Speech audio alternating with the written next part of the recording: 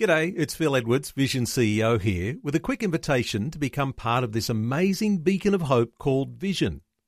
Together we can put our love into action to help people of all kinds build or rebuild their lives on the truth of God. Please consider the part you can play during our upcoming Visionathon appeal, remembering that it's your support that makes Vision possible, including this podcast. Audio on demand from Vision Christian Media. Foundations. Just like our commentaries and Bible studies and things, they're not inspired scripture, but they're interpretations and teaching. The Talmud teaches, it teaches and states that on Rosh Hashanah, the dead will be raised. What? Like a resurrection. Foundations. Understanding the Jewish foundations of our Christian faith. With Robbo Robinson and Mandy Warby.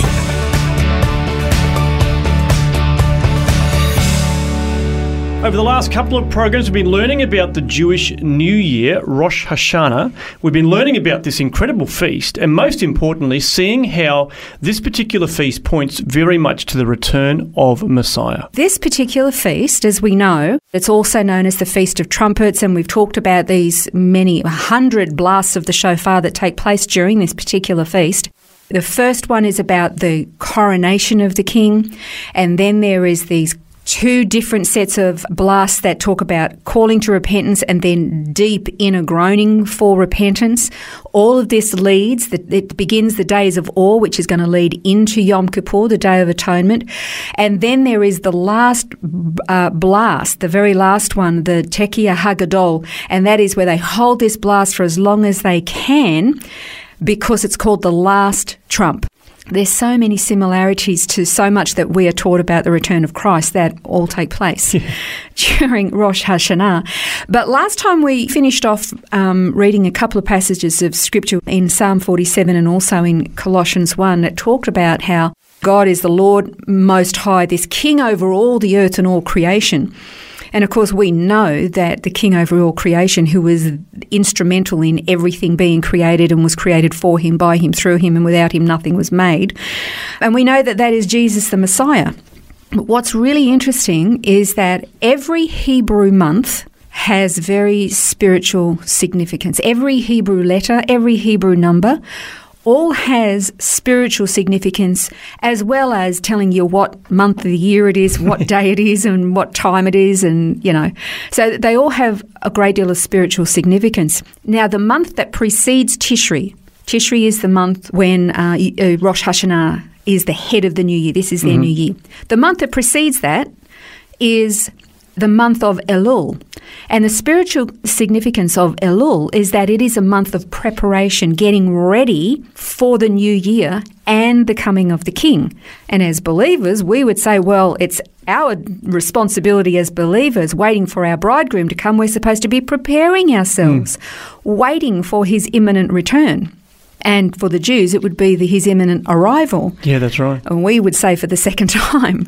So there's so much significance in all of this. And, you know, when we're talking about the arrival of the Messiah, again, they're saying for the first time, we're saying for the second time, but it's in this lead up to the beginning of Rosh Hashanah. But repentance must come first. Yeah, well, Jesus mentioned this in the Gospels in Mark chapter 1, verses 14 and 15. It says, "Now after John had been taken into custody, Jesus came into the Galilee preaching the gospel of God and saying, 'The time is fulfilled and the kingdom of God is at hand. Repent and believe in the gospel.'" So before salvation, you have repentance.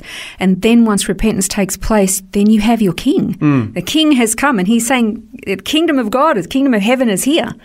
And I think we've mentioned this a number of times, but it's not been in the Christian psyche to know or learn about the Jewish feasts. It's almost as though because these were listed in the Old Covenant, therefore they're obsolete, we don't need them anymore. Or because they're Jewish and we're not Jewish, we don't need to know anything about them.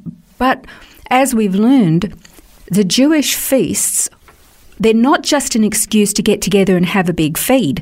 They present from start to finish, all 7 mandatory feasts actually present the story of human redemption and the coming of Messiah and his fulfillment in every single one of those feasts. Yeah.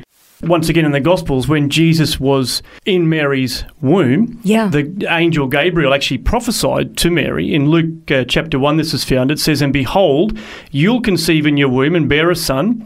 You shall name him Jesus. He'll be great and will be called the Son of the Most High. And the Lord God will give him the throne of his father David. And he'll reign over the house of Jacob forever, and his kingdom will have no end." That's absolutely true. But the point is, if you look back in history, he actually never ruled from the throne of his father David in Jerusalem when he had his earthly ministry. So that's talking about a future arrival for him. Now, what happens when a king takes the throne? There's a coronation. And what is the very first trumpet that you hear at Rosh Hashanah? Well, it's the Tekiah. It's this long blast, which is to signify the coronation of the king. So the point is Jesus didn't sit on the throne of his father David during his earthly ministry, but he's going to when he comes back. And when he arrives, when the king comes back, he will have a coronation. And of course, like you said in a previous program, we don't know the day or the hour of his return.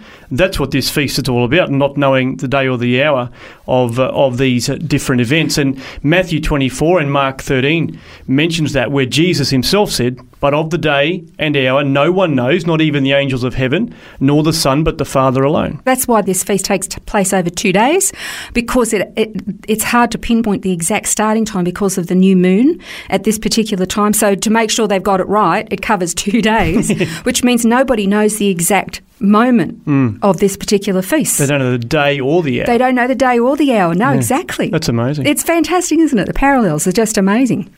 All right, so have a listen to what Paul said in 1 Corinthians 15, verses 51 and 52. He said, "Behold, I tell you a mystery. We will not all sleep, but we will all be changed in a moment, in the twinkling of an eye, at the last trumpet. For the trumpet will sound, and the dead in Christ will be raised imperishable, and we will all be changed."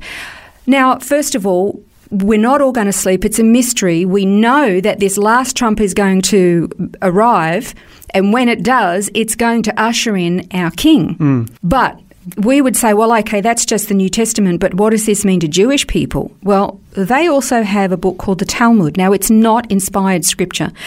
Just like our commentaries and Bible studies and things, they're not inspired scripture, but they're interpretations and teaching of inspired scripture. But listen to what the Talmud teaches. It teaches and states that on Rosh Hashanah, the dead will be raised. Wow. Like a resurrection. And when the resurrection happens, that's when their redemption has been fulfilled, and their redemption gets fulfilled when their Messiah comes. That's amazing. And they're anticipating a Messiah king who is going to come and set up a kingdom and rule. That's incredible. Isn't that amazing? So then a question that I just can't get out of my mind is, does this mean that Jesus will return during the Feast of Trumpets? Okay, if I said yes, you'd have to burn me at the stake for being a heretic.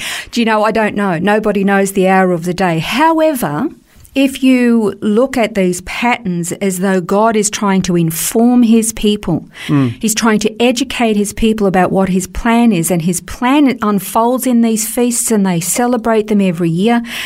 Look, there is a very good possibility that the Messiah could come during Rosh Hashanah. It would make absolute sense, but I don't know the day, I don't know the hour, and I couldn't possibly tell you the month, but I do know that a lot of Christians around the world sit up and they take a big breath every Rosh Hashanah that actually unfolds, because it's the celebration of a coming king where repentance is essential in this preparation. And again, that leads into Yom Kippur, which we will be learning about very, very soon, which is all about this substitutionary atonement that provides us with salvation. It's amazing. The parallels are stunning.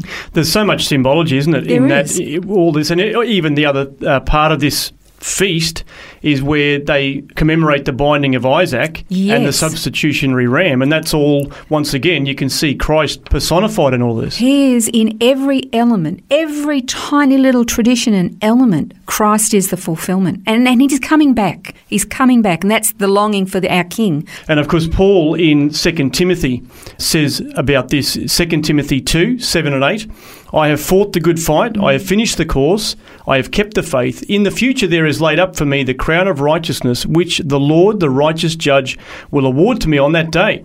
and not only to me, but also to all who have loved his appearing. So we're supposed to be longing for his return. We're supposed to be being prepared for the coming of our King. Our hearts are supposed to be in a state of repentance and dealing with all of the yuck that we wade through every single day in preparation for our King to come. So it's a solemn, serious feast or festival, but it's also one of great joy because it's what it's leading up to. But if you're celebrating Rosh Hashanah, then we would say to you, Shana Tova. That's to a Happy New Year. As always, a reminder that the notes are available online for these amazing studies. You can find them at vision.org.au/foundations. Well, we invite you to join us again next time as we continue exploring Jewish custom, culture and history and how it applies to our Christian faith. This has been Foundations, a look at the Jewish foundations of our Christian faith. For study notes, resources and more, see vision.org.au/foundations. Thanks for taking time to listen to this audio on demand from Vision Christian Media. To find out more about us, go to vision.org.au.